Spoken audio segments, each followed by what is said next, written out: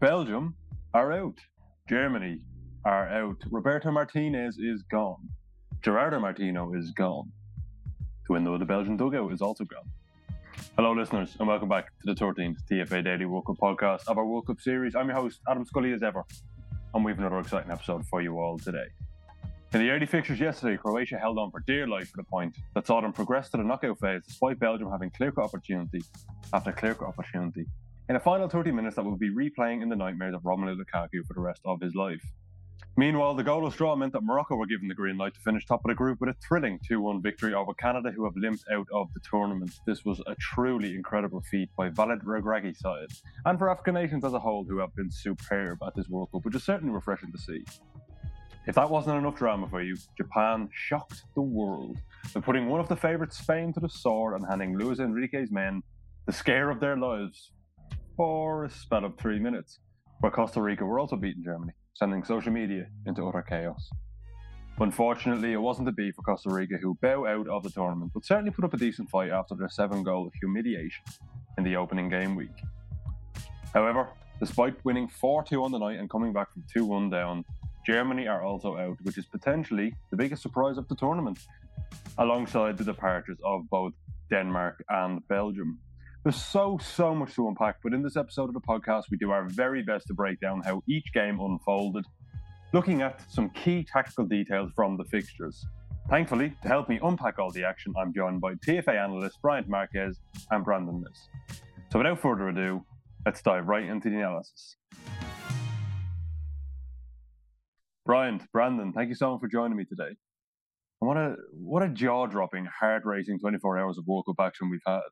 Let's jump straight into things and start with the hectic goalless draw between Belgium and Croatia. Roberto Martinez is officially gone after, I think, 6 or 7 years in charge, 6 years, I believe, in charge of the Belgian national team. He has stood down after yesterday's goalless draw with Croatia, which knocked Belgium out of the World Cup, despite being one of the favourites to win it. Before this match, we spoke to Lucas, our betting expert, and he told us that Belgium going into this game were 66-1 to win the World Cup, considering they were, I think they were one of the highest ranked teams in FIFA heading into the tournament, if not number one, which is such a bizarre turn of events over the course of, it was literally just 2 matches had passed at the time when the odds increased so heavily in their favour. Brandon, I'll come to you. Is this a surprise? I feel like the writing was on the wall for him going into this tournament. He was out of contract at the end of this tournament. Since he's taken over, 2018 World Cup was the high, finishing third, and since then it has slowly gotten worse. Euros, quarterfinals, knocked out, now out of the group stage, aging squad. He never really seemed to try to change the guard necessarily with bringing some of the new players in. He brought some of them in for this game against Croatia, with Eden Hazard being dropped, no Lukaku, players like that. But then you look at the rest of the team, and it's like Axel Witsel, he's a good player, but he's aging. Then you got Alderweireld and Vertonghen. And then when you look at the Belgian league, Zeno de Bast has done really well. And yes, he's only 18, but you would think that maybe start slowly changing some players, rotating some of the older players out who maybe can't play that many minutes anymore, and just try to put in new players. Tactically, he hasn't been the best recently. So I think the writing was on the wall, which is interesting considering there was reports in Belgian media before this tournament that he was going to sign an extension regardless of what happened. With him staying because they were the number one team in the world for essentially the entire time he was their manager, which was kind of weird when you look at they didn't win a single thing during his time there. And finally, going into this tournament, Brazil overtook them for number one, but it was definitely something that I feel was going to happen. I didn't think he was going to stay, especially as I said, it's gotten worse progressively. The squad is aging. So this is probably the perfect time, bringing a new manager with the new players in the squad that are going to start coming through, because other key players, De Bruyne is 31, Lukaku's 29, Courtois is 30, Alderweireld and Vertonghen are both in their mid-30s. Witsel's in his mid-30s. Yeah. Mertens too. A lot of the core of that squad is older, and the new players will now start to filter in. So this may be sort of a transitional period for Belgium. They have a lot of good young talent, but with them being young, there will be mistakes. So it may be a bit of a transitional period, and it will be interesting to see who they look for to replace Martinez. I made this point a few days ago on the podcast, and at risk of sounding like a parrot, I'll repeat the point here. I think over Martinez's spell in charge, you could kind of pick the same starting 11 for every single match in terms of, I mean, like from day one till now, he's basically used the same group of players minus, or with the exception of a couple of new additions, like maybe a Leo Trossard when he became kind of a Premier, when he was doing really well in the Premier League, or Timothy Castagne, a couple of players.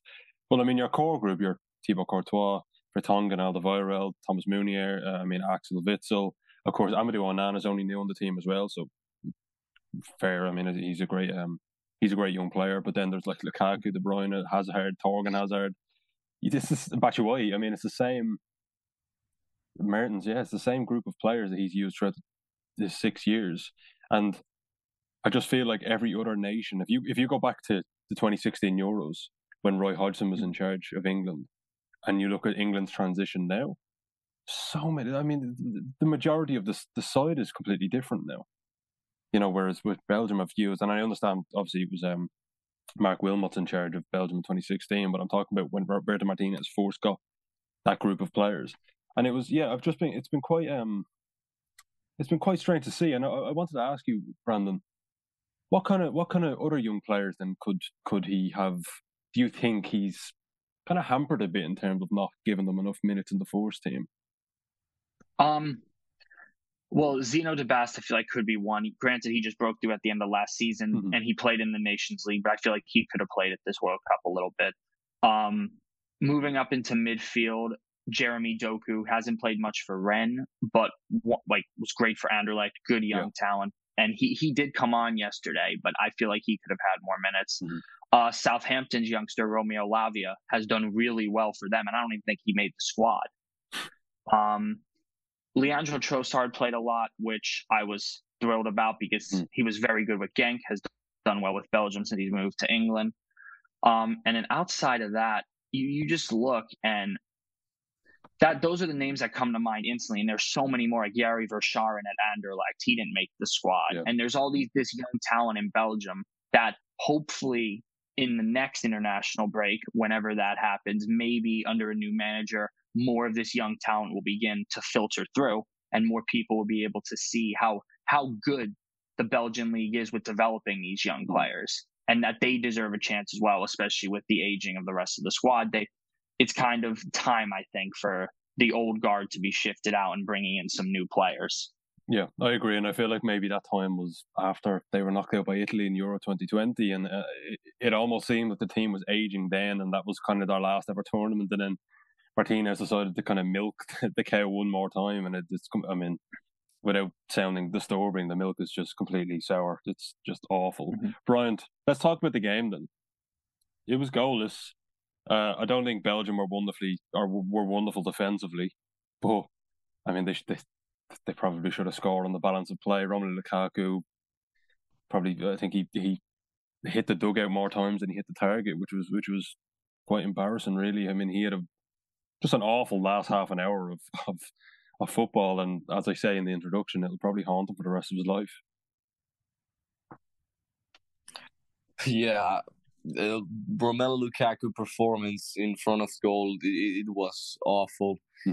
The one that he hit the post is unbelievable. It really is, and that was the goal that knocked out Croatia and qualified them for the round of 16. Well, there was several others, wasn't there?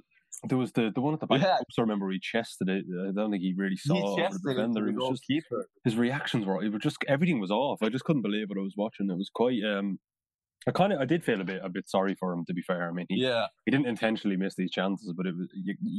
The guy has a combined total £300 million per transfer, or 200 or 300 million for transfers over the years, and he's missing chances like that.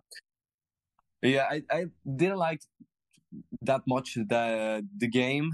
It was I think a really flat game until Roberto Martinez put Jeremy Doku and Yuri Tillemans in the match on the pitch. Jeremy Doku really was dribbling and running and creating chances. I mean, I think a lot of the chances that Lukaku missed were created before by Doku. So he was kind of telling Roberto Martinez, "I'm here and I want to play, and this is how we have to play." But it was really flat, the game. Roberto Martinez teams are like that. I think I don't quite like the tactics of Martinez. He didn't try to change up some things. He went with his 3-4-2-1 or 3-4-1-2 in some matches, and I didn't quite like that much. De Bruyne just some disconnect from all the other players. Thomas Meunier was really hit at the target with crosses and all that, but he's not that player to go forward. And Belgium just really lacked that creation, link-up play. In Croatia, in the first minutes of the match, they were so close to a goal. It was 11 seconds when Perisic I believe, had the opportunity where he kind of hit it on the half volley and it just went wide of the post. It's literally 11 seconds. That was crazy. That was crazy from Perisic, who is unbelievable. He's 34, 35, I think, and it's still a pacey winger. And let's not pretend that Belgium rode the luck a little bit too, because they could have. I mean, Croatia. Should have, maybe could have, or should have had a penalty. It was again, and it was almost as close as the Japan call, which we'll speak about in a bit. The offside. Tactically, I think it was a slow game, and again, I'm going to repeat this word, but I think it's the word that describes them best, and it is flat. It was flat, Croatia sometimes creating chances with obviously Luka Modric and Andrej Kramaric, who I think is the best connection for them, with Kramaric dropping out of his zone and Modric then throwing long balls or throwing true passes to his players, to his teammates. Sorry. Yeah. I think we have to think more in the individual performance in this game rather than collective context and tactics. Josko Vardiol was amazing. He literally blocked a marvelous chance against Lukaku. That was awesome. I feel like it can't be a World Cup if a Croatian player doesn't have a protective mask on. I think it was Vida in the last 2018 World Cup, but they got to the final. It was Vida and Lovren. I think that is mad. That is mad to think. Incredible, the Warriors. And Lovren is still playing. I know he is. I don't have seen him enough in a league context, but I think he has to be playing very good to play in a World Cup alongside Josko Vardiol. But things are going well to Croatia. I think Borna Sosa is a really good player on the defense as well and going to attack. Obviously, they have a 37 player playing, but it's Luka Modric, so it's a good 37-year-old to have, to be fair. Yeah, and you have Lovro Mayer then being the substitute. So it is a good sight for Croatia and really worrying for Belgium, because I think their time was over in 2018 in the World Cup when they won Brazil, and it was still a really a regular team, I think, because they weren't hitting that tactically beauty with Martinez, but they have those players at their peak. De Bruyne, Hazard, lots of players that I did give them a little bit of a pass in 2018 though, because I mean ultimately they lost out to France, who went on to win the tournament. I suppose in 2020 a bit like that too, Italy went on to win the tournament. But just staying on the point of being flat, Brandon, I want to ask you then, who can come in now and kind of revitalise this squad and breathe through the new youth of Belgium, essentially? If we're talking Belgian based first, because I feel like that's where the FA would want to look for a Belgian manager doing well in the Pro League. Mm-hmm. You look at Wouter Vranskin at Genk right away, has them top of the table flying right now, only one loss in 17 for them. But I don't know if he would leave, considering it was funny because he signed a contract to go there in the summer, and now less than 6 months later, he signed a new contract after the start that they had. So I don't know if he would be possible. There's Karel Hufkens at Club Bruges. They're doing well. He's done well with them in the Champions League. He worked for Club Bruges' academy, so he's very good with bringing young players through with all the young talent that Club Bruges have. Other than that, those are like the two names that stand out in regards to in the Belgian league. If you're looking managers who don't have a job, Felice I Mazu? doubt this. Yeah, Felice Mazu. He just went to Charleroi, but who knows about that one, because he actually just went back to Charleroi after getting sacked by Anderlecht. Other than that, you look at managers who are available that aren't Belgian. You have, unlikely, but Thomas Tuchel. I doubt he would want to go into international management, but he's there. Joachim Löw is still available after leaving Germany. That could be an option. An interesting one is everyone, like Louis van Gaal actually came out. He didn't deny that he would be interested in the job. He just said something about to the press, you would have to convince my wife. But there's not before taking every single job. Yeah, because he has never said anything about retiring after this World Cup with the Netherlands, so he could be an option to take over Belgium. And other than that, the one name that I think could be the most interesting name is Hervé Renard. That could be the one that I feel like could be a good one. I like it. I don't know if that would happen, but that would be my name to possibly watch as an interesting candidate to take over Belgium. Oh, I like it. That's interesting. And it would be probably it would be his first, of course, big international job. I don't mean to sound disrespectful to some other nations. I mean, Saudi Arabia, of course, are a huge country, but in football terms, in terms of success. Mm-hmm. And of course, he is one of the most successful international managers out there at the minute. So I mean, I don't see why not. I would love to see Louis van Gaal as the Belgian manager. I mean, that would be absolutely fascinating to watch. Or I saw somebody on social media mention Arsene Wenger, which I just feel like he's linked to every kind of big job. I don't think Wenger will ever go back to management. I would like to see, personally. I'd love to see Could be Wenger back to interesting. management. Yeah. And I'm basing that solely on, of course, being able to speak French. And I know in Belgium you've like 5 languages, so you're going to have to speak some sort of one of the languages, I suppose. We'll move on though to Morocco and Canada. Morocco topped the group, which is just incredible. And I spoke about this, I believe, yesterday, that African nations are doing so well at this World Cup, which is great to see. I mean, Senegal are already through, Morocco are already through. And of course, you have Tunisia, who put up a very good fight. They just missed out. They got 4 points, but obviously the defeat to Australia killed them in the end.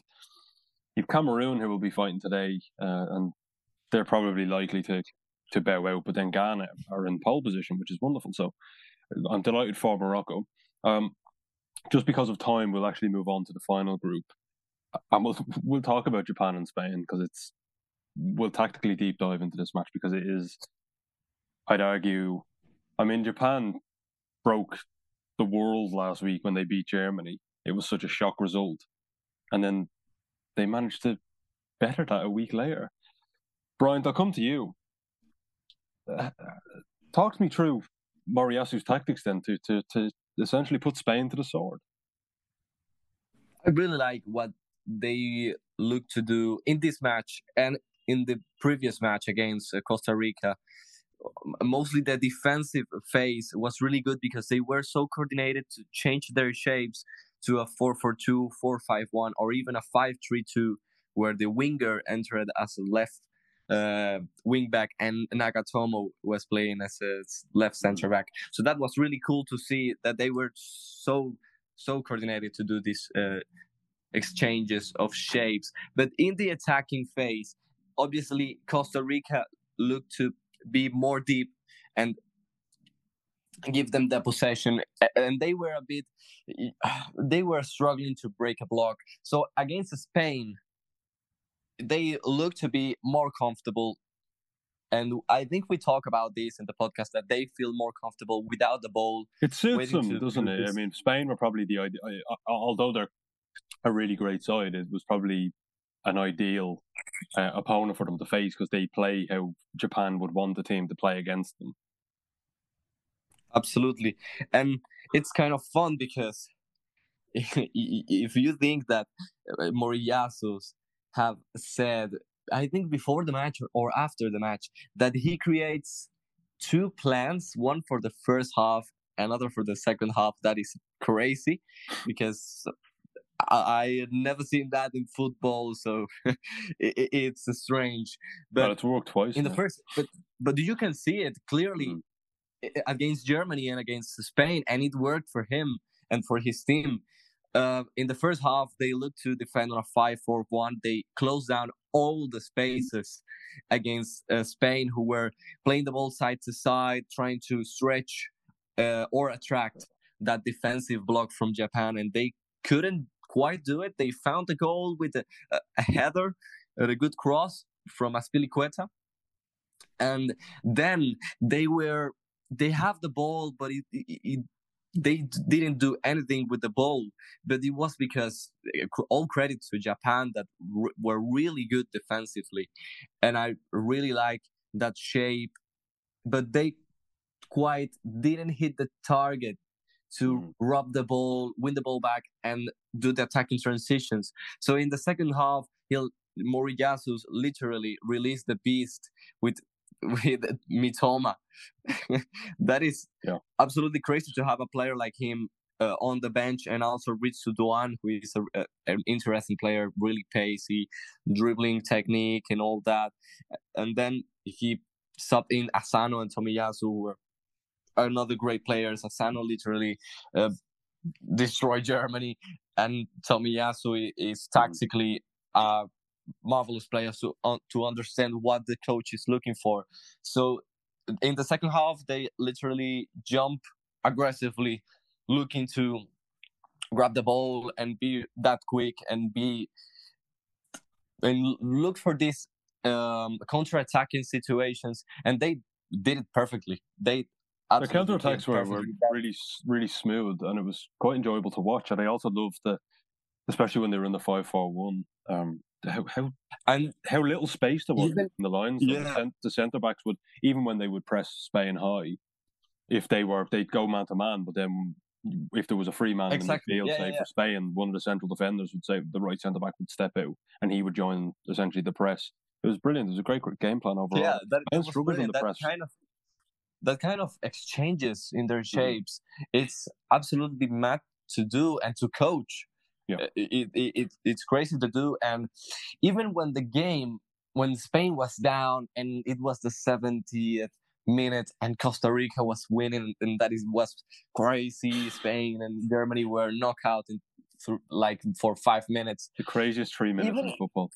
Yeah, and even in those minutes that were passing and the game was concluding, Japan feels so comfortable without the ball, and they were even more threatening than Spain, that had the ball so close to Japan's box. Yeah. And Japan in every transition were so threatening. I don't know how they didn't score the third goal after that. Yeah, it didn't. I mean, Spain never looked like they were going to score, and I spoke to you guys before we started recording about Fintan O'Reilly's piece, and it's just gone out on the TFA website for listeners to read. It's an excellent article, an analysis of the game, and he has a pass map of Spain throughout the whole match, and it's just every pass is in a U shape. There was rarely a successful pass played into that box that wasn't cleared away. It was a phenomenal performance. As I said, the space between the lines was excellent because Spain want to play into those players, to Pedri or to Gavi or whoever's there, or Morata when he drops. I just want to read out a stat that David has still sent to me before this. This century, the two lowest possession totals by a winning team in a World Cup match were Japan's 2 wins at the 2022 World Cup in Qatar. 18% versus Spain and 26% versus Germany. So Japan have beaten Spain 2-1 with 18% of the ball, which is incredible. I mean, what a statistic that is. And I'll actually come to you now, Brandon, on Germany really quickly. Germany are out, second consecutive tournament. They've been knocked out at the group phase. Two different managers, though. Are they suffering from a bit of the Belgian syndrome, I want to call it, in terms of a bit of an aging squad, albeit with some wonderful youth sprinkled throughout the side, like Jamal Musiala? He's an incredible player. I don't know if they're suffering from the same problem Belgium has necessarily, but you do look at the Germany squad, and there are some older players in there. Thomas Muller is one of them. Ilkay Gundogan's getting to his mid-30s now. Rudiger. Manuel Neuer is mid-30s. Mm-hmm. So you look at the squad, and yes, it's a bit of an aging squad, but Musiala, very good. He was one of my favorite players to watch in this tournament. I mean, against Spain, he was dribbling past 3, 4, 5 defenders like they didn't even exist. It's a shame that England couldn't get him internationally, and he went to Germany. But I mean, he has been spectacular, and with Bayern too this season, he has been spectacular. But it's just Germany. I don't know. It's just a weird position that they're in, because you would have put them going into this tournament to get out of this group, possibly win the group. Mm-hmm. When you look at Spain, Costa Rica, Japan, you would expect Germany to get through that group. They looked good in the first game against Japan, at least in the first half. Then Moriyasu made the tactical switches, and Hansi Flick just couldn't find an answer to what Japan were doing. And then if you look at the Spain game, they did well to fight back to get that point, which they needed. So then you would think going into Costa Rica, it'll be an easy win, which they did get the win in the end, though they did make it hard for themselves. You would the problem was going into that game, you knew you needed other results to go your way if you were going to go through. So if everything was different and they ended up beating Japan, going into this Costa Rica game, whatever happens, you're for the most part through. So I just feel like they're in a good position going forward with Hansi Flick. I think it's just a small blip. Mm-hmm. I think going forward, going into the next Euros and stuff like that, Germany will get back to where they have been in the past. It's just, I feel like it's just a small little blip. Hansi Flick, he's done it before, won a treble with Bayern. He was Jogi Löw's assistant at the World Cup. So he's been through, especially with the World Cup with Germany in 2018, he's been through the failure before of not getting out of the group. So I think they'll be fine. And I think they will just grow from this experience, and they will do well in the next tournament. I mean, yeah, it's just, I probably would have tipped them to definitely progress from the group. I think most people would have. But they had 1 win in 7 before the tournament, and now that's increased to 1 in 10 in competitive matches, I should say. So now they've 1 win in 10 competitive matches, which is, it is a blip, but also it's kind of a bit concerning considering the talent they have. I would say one of the issues they have, and I spoke to Lee about this a few days ago, is the lack of a recognised centre forward. And I understand Niklas Füllkrug is doing really well, but he's not a world beater by any stretch of the imagination. I think in the last 2 decades, Germany's best centre forwards have been Miroslav Klose and Mario Gomez, maybe, and even at that, they weren't world class players. Let's be real, they weren't. They were good goal scorers, especially Klose, who's Germany's all-time top goal scorer, but they weren't world beaters. So it's, playing Havertz up front, okay, and even Muller, they're not number 9. I wouldn't call them number 9s. But anyway, So I think the Werner injury hurt them going into this tournament, because you would think going into this tournament, if Werner's fit, he starts up top, and there's your number 9. Yeah. And I'm also I understand why he maybe didn't start Füllkrug, considering he never had an international appearance. Mm-hmm. But Füllkrug came on against Spain, scored the equalizer, and played really well. He could have had 2. I think it was the one chance where Musiala should have squared it to him, and it was a tap-in, and Musiala went for goal instead. Füllkrug played really well, but I do sort of understand maybe why he wasn't starting him in those games. But you would think if Werner was fit, Werner would start up top.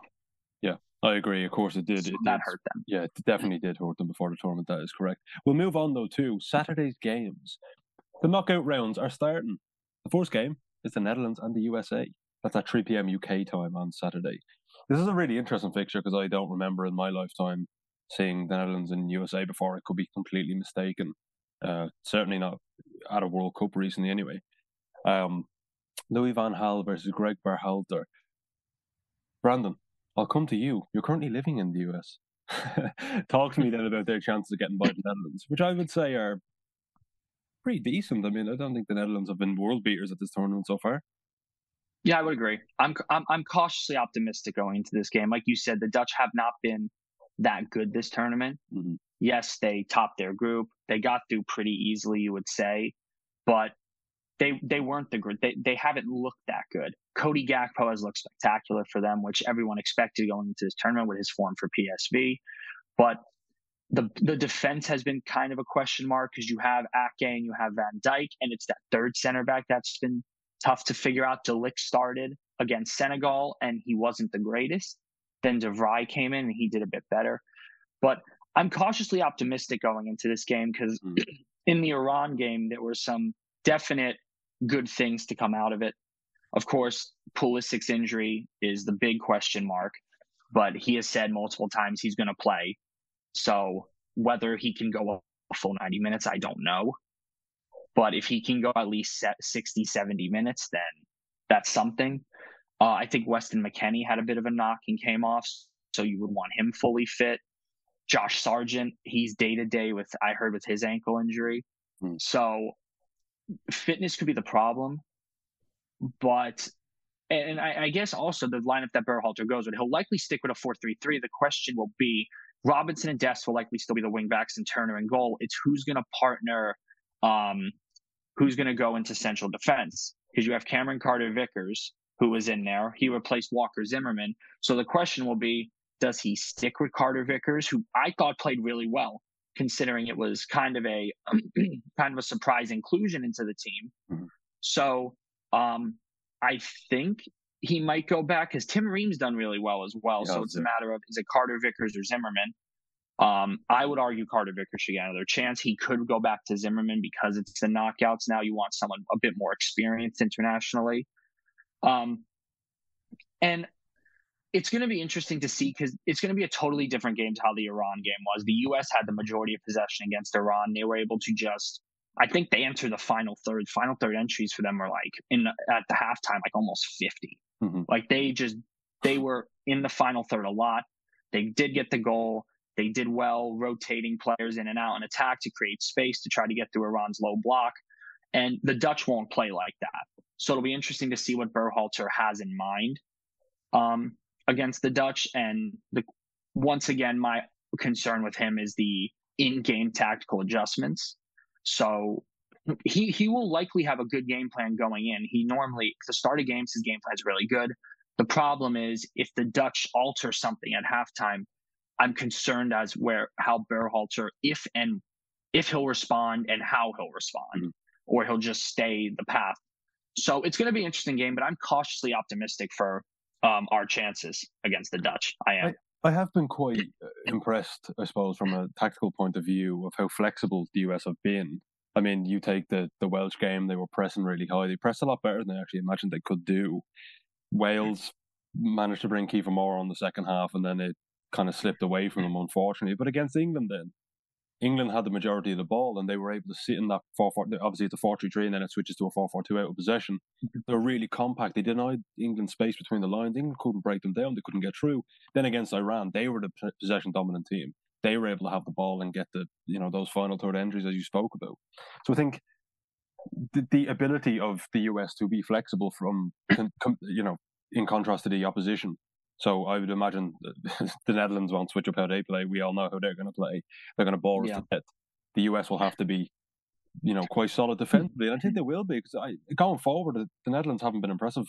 And Cody Gakpo is scoring at a great rate, but his XG per shot is kind of showing how good he is as a finisher, but not that they're creating good chances. So I think if you can deny him chances, you have a pretty good chance of going through it. Imagine even if you go all the way to extra time penalties, that's fine. You'll take it. We'll move on. And I think the fullbacks quickly. Just one more point, and I think the fullbacks will be key for the U.S. Because with the Dutch playing their back three, there will likely be space out wide and behind. And Dest was arguably the best player against Iran, sending crosses into the box, going up and down that wing. Him and Robinson will be key, I think, for the U.S. in this game. I agree. I think they're, especially Dest. against Iran. I thought he was absolutely fantastic. I really did. He's a wonderful player. I suppose he struggled a little bit in the last 12 months at club level.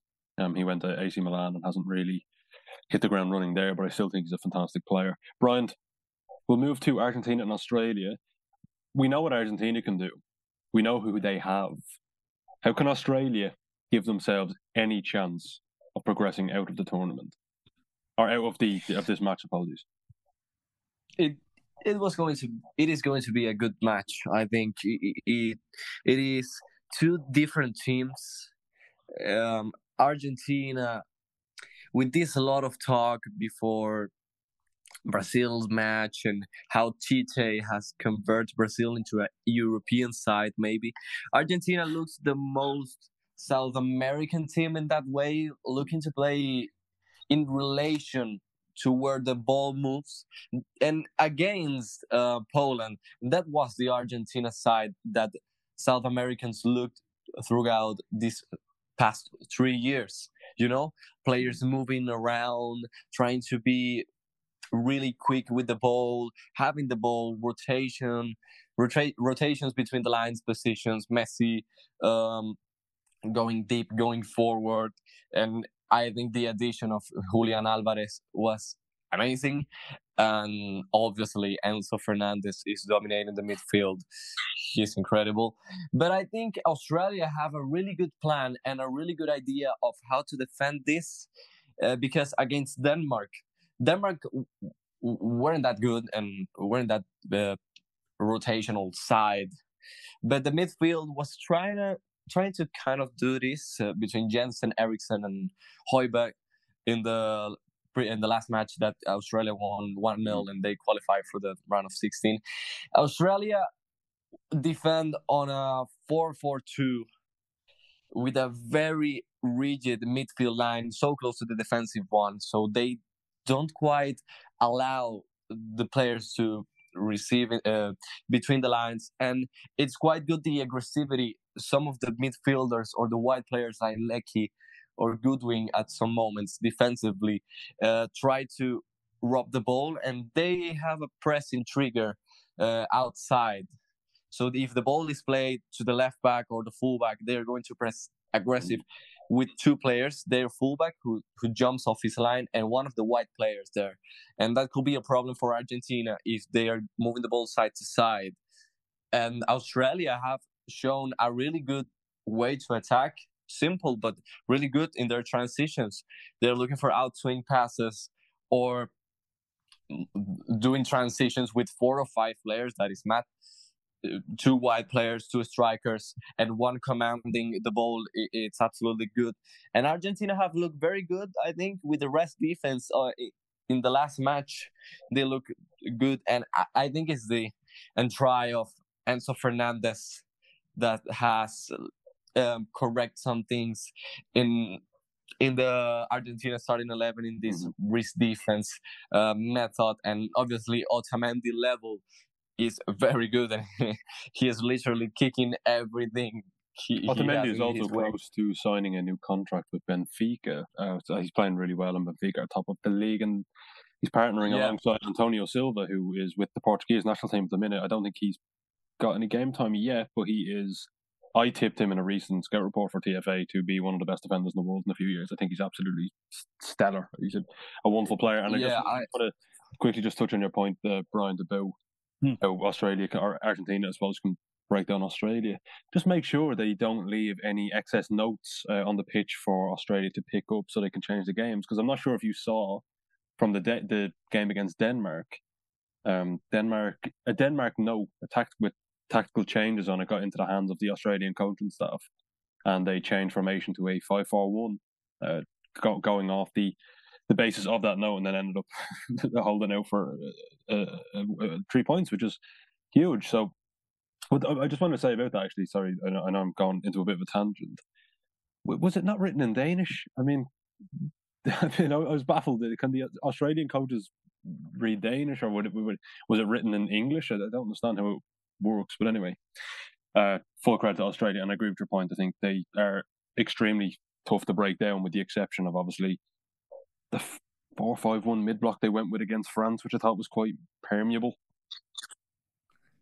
Yeah, against France, if you want to compare a game with this Argentina team, it has to be France because of the quality of their players and how they move through the lines. France are more a positional side.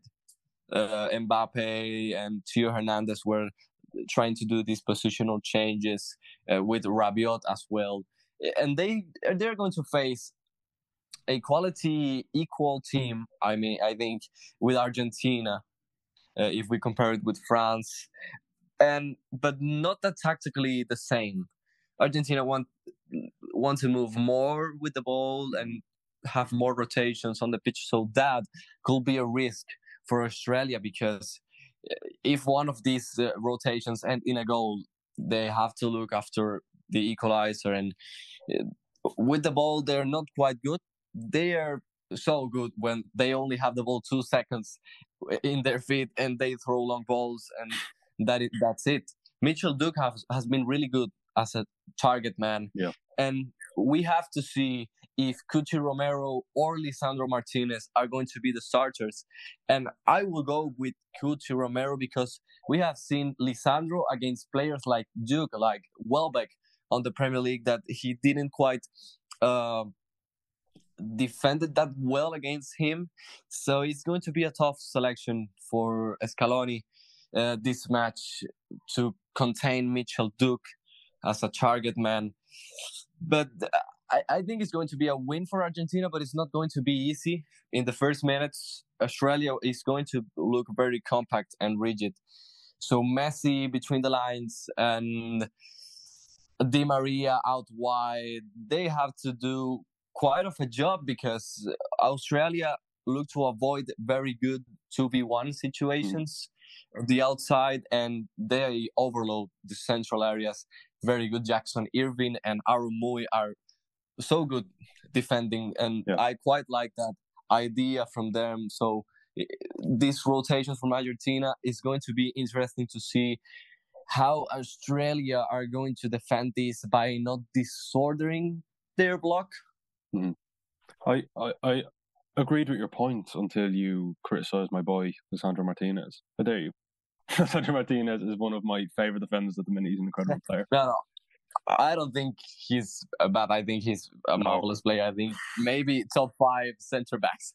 But even against Poland, the decision to put Cuti Romero was because of this, because of the height and having Lewandowski as a target man.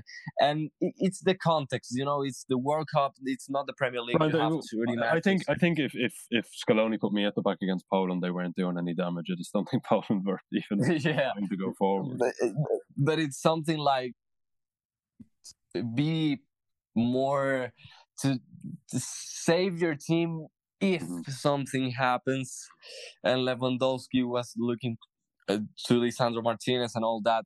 I think Lisandro on the air is very good. Besides, I think he's listed at 178. Maybe that's his height. That is unbelievable. Yeah, he's very good on the air, but it's the context, it's the World Cup, and when you see Cuti Romero in his aggressivity and tackling players and all that, it's the kind of thing you want. But then the progression that Martinez gives again, a deep block, it's absolutely amazing. He looks like literally Messi on defense, passing the ball. I agree. So I think every match for Argentina, Scaloni had this tough selection because it's Cuti Romero is amazing as well, but you have Lisandro Martinez and that is a tough one. Then you have Lautaro and Julian, and then you have Enzo and Paredes. He's having a nightmare to select his team, and I think he was going to have this at every match of the round of 16. So we have to see if Lisandro's plays against Mitchell Duke. I will go with Cuti Romero, but I don't think Lisandro is going to do a bad game against Mitchell Duke. I agree. If he plays. I would consider Argentina the heavy favourites to progress into the quarterfinals, and but I would love to see Australia get through. I mean, what would be one of the biggest shocks in World Cup history. You know, it was, well, recent history at least. Brandon, thank you so much for joining me today. I really enjoyed this chat. And to all the listeners at home, I hope you enjoyed too. And make sure to tune in tomorrow as we review and preview all the action from the 2022 FIFA World Cup. So make sure to check back in for that. And please share the podcast too, as it really helps us grow. Thanks for listening, and goodbye for now.